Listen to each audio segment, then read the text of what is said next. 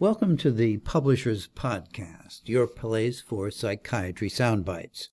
Hi, I'm John Shelton, publisher of the Journal of Clinical Psychiatry. In the next 30 minutes or so, I'll bring you up to date on selections from important peer-reviewed research and reviews from our April 2015 issue. You will hear a transition tone between summaries. Let's get started. One of the most challenging obstacles contributing to the failure of clinical trials in major depressive disorder is the often substantial and highly variable placebo response rate. In fact, high response rates may prevent the detection of a drug treatment signal, leading to an uninformative clinical trial. Therefore, identifying factors that influence both the placebo response and the relative likelihood of responding to antidepressants versus placebo is an important challenge to pharmacologic drug development. In this article, the authors give a focused review of the literature on this topic and suggest potential ways to optimize trial success in depression. From this review of the literature published in the last 40 years, several key elements have emerged as critical to the ultimate success of a clinical trial.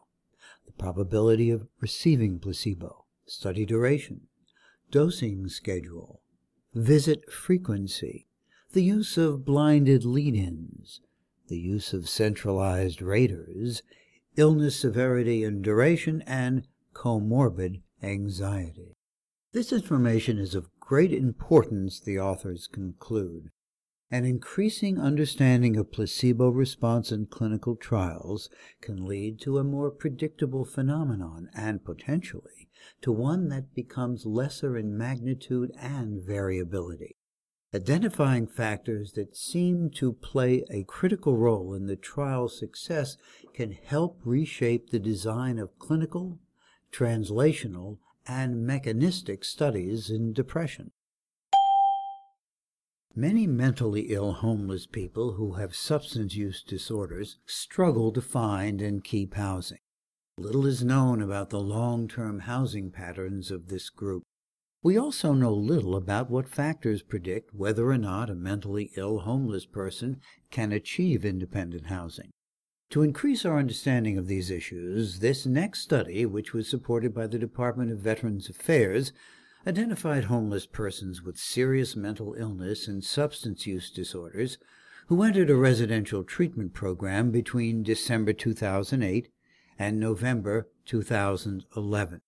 36 randomly selected individuals were assessed for a wide range of potential predictors of housing outcomes, such as mental health symptoms and social support. The researchers interviewed participants and then used statistical techniques to identify factors that best differentiated the homeless by housing patterns. 3 main patterns emerged. Some participants achieved stable housing on their own. Others tried to get stable housing, but could not do so unless they received help from a program. A smaller group never tried to get housing on their own and instead moved from one housing program to another. Participants who were predicted to permanently stay in programs had slower processing speeds, which is a measure of cognition or thinking. Among participants with faster thinking speeds, those predicted to achieve stable housing had fewer mental health symptoms that would affect social relationships. On the basis of these findings, the researchers suggest that cognitive and social skills training may be useful within residential treatment programs for mentally ill homeless persons who have substance use disorders. Antipsychotic medications are prescribed for non-FDA-approved indications, including the treatment of PTSD. Given concerns about the well-known metabolic risks of these medications and the lack of evidence of their benefit in PTSD, the authors of this article explored the rates of antipsychotic use among returning Iraq and Afghanistan veterans who were seen in the Department of Veterans Affairs Healthcare. Their work was supported by the National Heart, Lung, and Blood Institute, the American Heart Association, and the U.S. Department of Veterans Affairs. The authors used national VA data from 2007 to 2012 that included returning veterans who had a diagnosis of PTSD. Of these 186,000 veterans examined, 19% received no psychiatric medications, 18% received antipsychotics, and 61% received other psychiatric medications. Several factors were independently associated with antipsychotic use, including male sex and enlisted rank. Patients with comorbid psychiatric conditions had 2 to 5 times the odds of receiving a prescription for antipsychotics versus other types of psychiatric medications. Substance abuse, suicidal ideation, and personality disorder diagnoses were associated with the greatest increased likelihood of antipsychotic prescription. The results demonstrate that a minority of Iraq and Afghanistan veterans diagnosed with PTSD received antipsychotics, and that these medications were being used in patients with more complex psychiatric profiles. The authors conclude that, given the limited evidence supporting a benefit of antipsychotics for PTSD and their potential adverse metabolic side effects, clinicians should use particular caution in prescribing these medications. Psychotic features are common in major depression. They are associated with poor short-term outcomes and greater mortality than non-psychotic depression. Patients with psychotic depression experience varying degrees of insight into their illness, symptoms, and need for treatment. The study of insight, however, has primarily focused on patients with schizophrenia. In a secondary analysis of data from the Study of Pharmacotherapy for Psychotic Depression, researchers assessed the relationship between insight into delusions and other clinical and demographic variables. They also assessed the ability of this insight to predict treatment outcome at 12 weeks. The original study included 259 participants with psychotic depression who were enrolled in a 12-week, double-blind, randomized controlled trial funded by the U.S. National Institutes of Health. At baseline, impaired insight into delusions was positively associated with measures of illness severity. It was negatively correlated with measures of cognition. Independent of the severity of depression or psychosis, impaired insight into delusions at baseline and after 3, 6, and 8 weeks of treatment predicted remission at the end of the trial. By week 12 of treatment, 91% of participants had regained full insight or had minimal insight impairment. The authors conclude that impaired insight into delusions appears to be an independent predictor of remission in psychotic depression. They advocate a long-term study to determine the degree to which impaired insight predicts future relapse or recurrence after remission of psychotic depression. They further advocate studying its contribution to other long-term clinical outcomes such as cognition, suicide, and social functioning. People with serious mental illness die years younger than those in the general population. Most of the people with serious mental illness die from cardiovascular disease and related risk factors. Lifestyle changes, including exercise and dietary modification, are commonly recommended as first-line interventions for these diseases. The authors of this review synthesized the common factors for success in non-pharmacologic lifestyle interventions. They identified specific considerations in adapting these models for those with serious mental illness. Their work was supported by a K-24 award and a grant from the Fitzgerald Foundation. In 123 review articles, the authors studied non-pharmacologic interventions for obesity and related cardiometabolic risk factors. They found that the effects of interventions in the general population were meaningful but generally modest. Specific elements of diet, exercise, and behavioral therapy produced larger effects. Additionally, Successful programs employed multiple components, personalization, longer duration, more frequent contact, and trained treatment providers. In people with serious mental illness, however, interventions addressing these risk factors typically incorporated some, but not all, of the elements that were effective in general medical populations. The authors conclude that existing programs targeting cardiometabolic risk factors will require tailoring to address the needs of those with serious mental illness. These programs may also be harder to implement given the challenges faced by this population.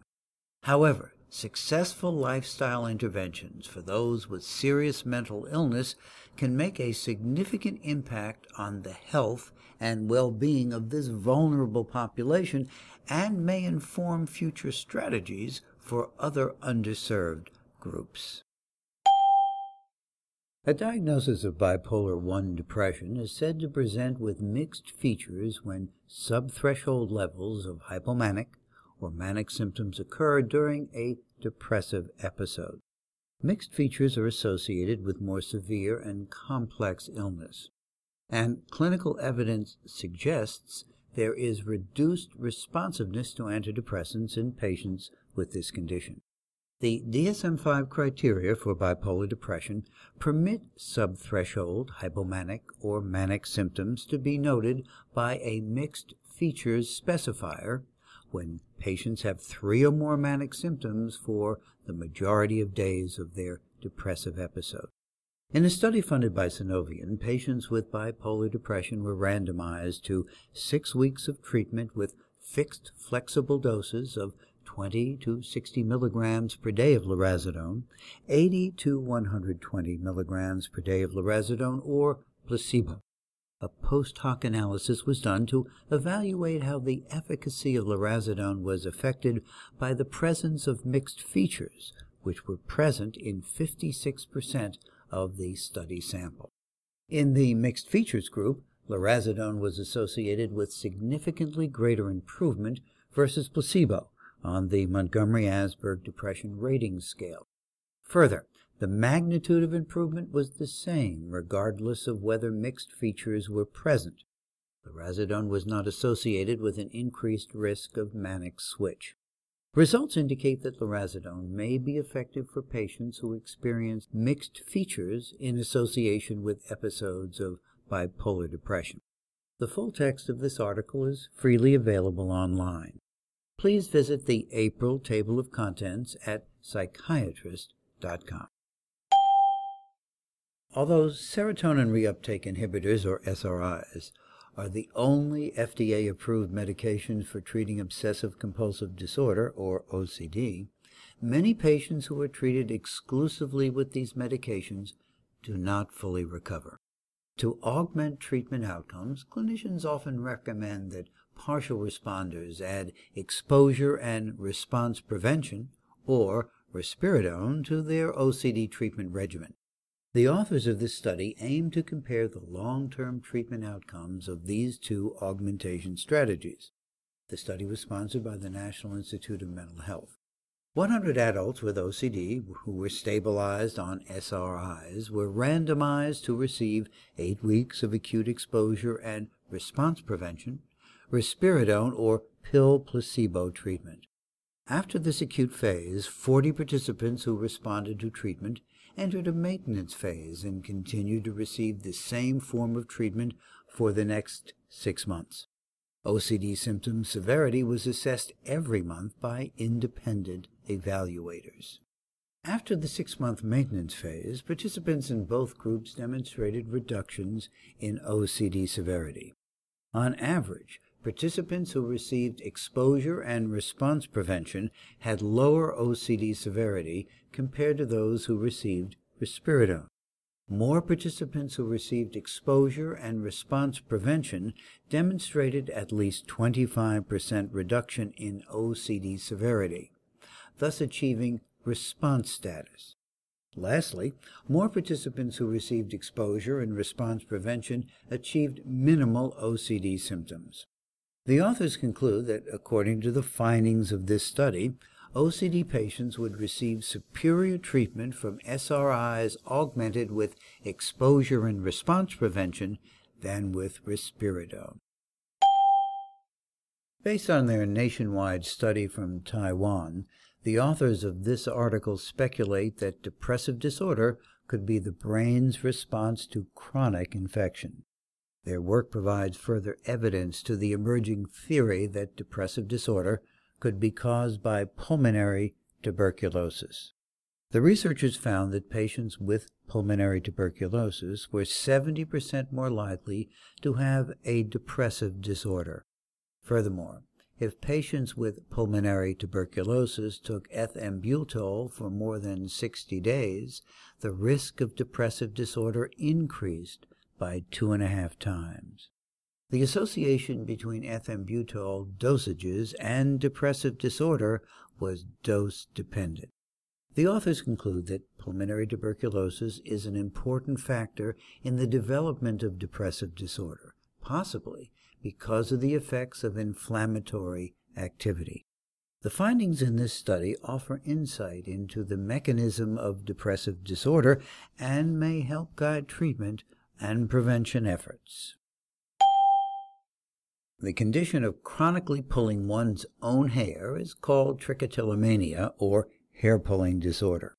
Among different treatment strategies, cognitive behavioral therapy, or CBT, has shown promise, despite the lack of randomized controlled trials confirming its efficacy.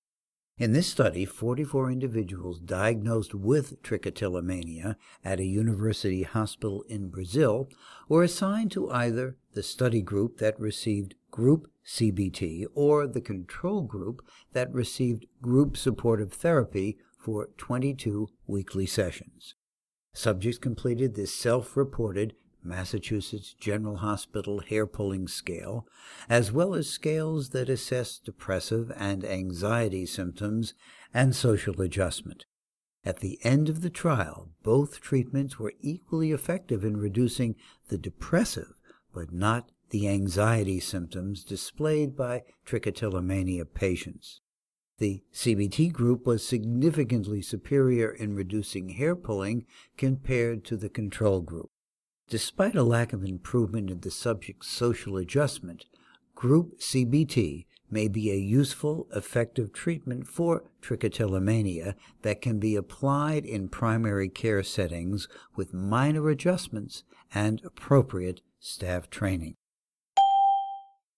Solid, evidence-based recommendations regarding the management of treatment-resistant depression is a pressing need for clinicians. The choice of an augmentation agent is often a difficult clinical decision and frequently involves a lengthy trial and error process. In this review, the authors used network meta-analysis to comparatively analyze the efficacy, acceptability, and tolerability of 11 augmentation agents in adult patients with treatment-resistant depression. The study was supported by the National Basic Research Program of China. The findings show that quetiapine, aripiprazole, thyroid hormone, and lithium were significantly more effective than placebo. However, quetiapine, olanzapine, aripiprazole, and lithium were significantly less well tolerated than placebo. Moreover, several sensitivity analyses indicated that the estimates of aripiprazole and quetiapine were more robust than those of thyroid hormone and lithium in efficacy outcome. The authors conclude that quetiapine and aripiprazole appear to be the strongest options for augmentation therapy in patients with treatment-resistant depression. They note, however, that clinicians should interpret these findings cautiously in light of the evidence of potential treatment-related harm.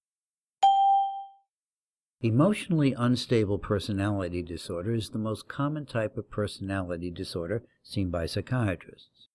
Psychotropic medication is often prescribed for this disorder as clinicians respond to patients' emotional distress and risk of self-harm. However, there is limited evidence to support such use of medication, and guideline recommendations vary between countries. The authors of this article from the Prescribing Observatory for Mental Health collected data on prescribing practices for nearly 1,800 UK patients with emotionally unstable personality disorder.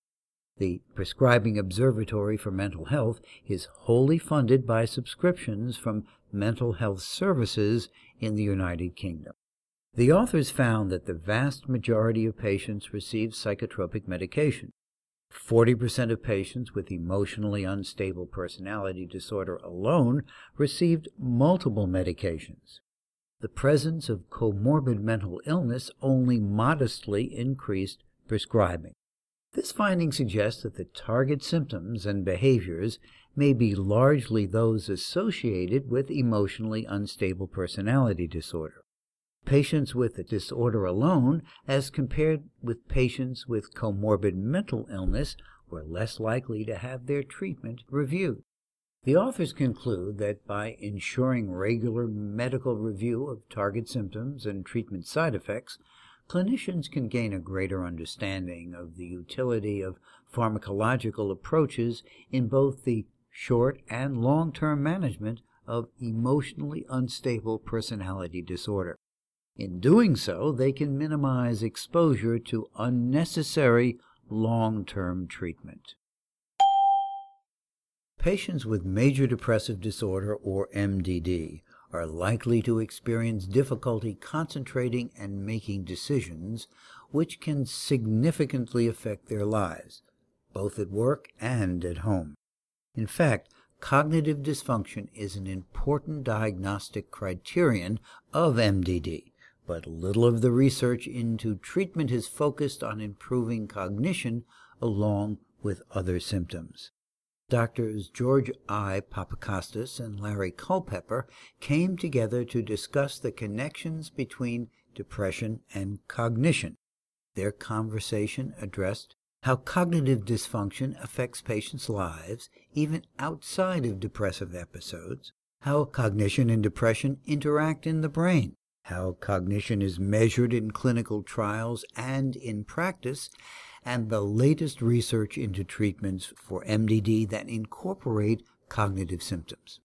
Read this new academic highlights to learn how to address cognitive symptoms of MDD and improve your patient's chances of a full recovery. In recent years, 2 studies show that placebo benefits were lower when subjects were told that the medication, supposedly an active treatment, cost less. One of these studies assessed outcomes in Parkinson's disease patients, and the other assessed analgesia in healthy volunteers to whom electric shocks were given. In this month's Clinical and Practical Psychopharmacology column, Dr. Andrade looks at the possible placebo effect of treatment cost, particularly the question of whether generic medications are perceived by patients to be less effective. Visit us online at psychiatrist.com to read this column and participate in the discussion. In closing, be sure to visit us online for interactive activities from our CME Institute and more from the April issue of the Journal of Clinical Psychiatry. Thanks for listening. This is John Sheldon signing off. I hope you will join me next month for the Publishers Podcast, your place for psychiatry soundbites.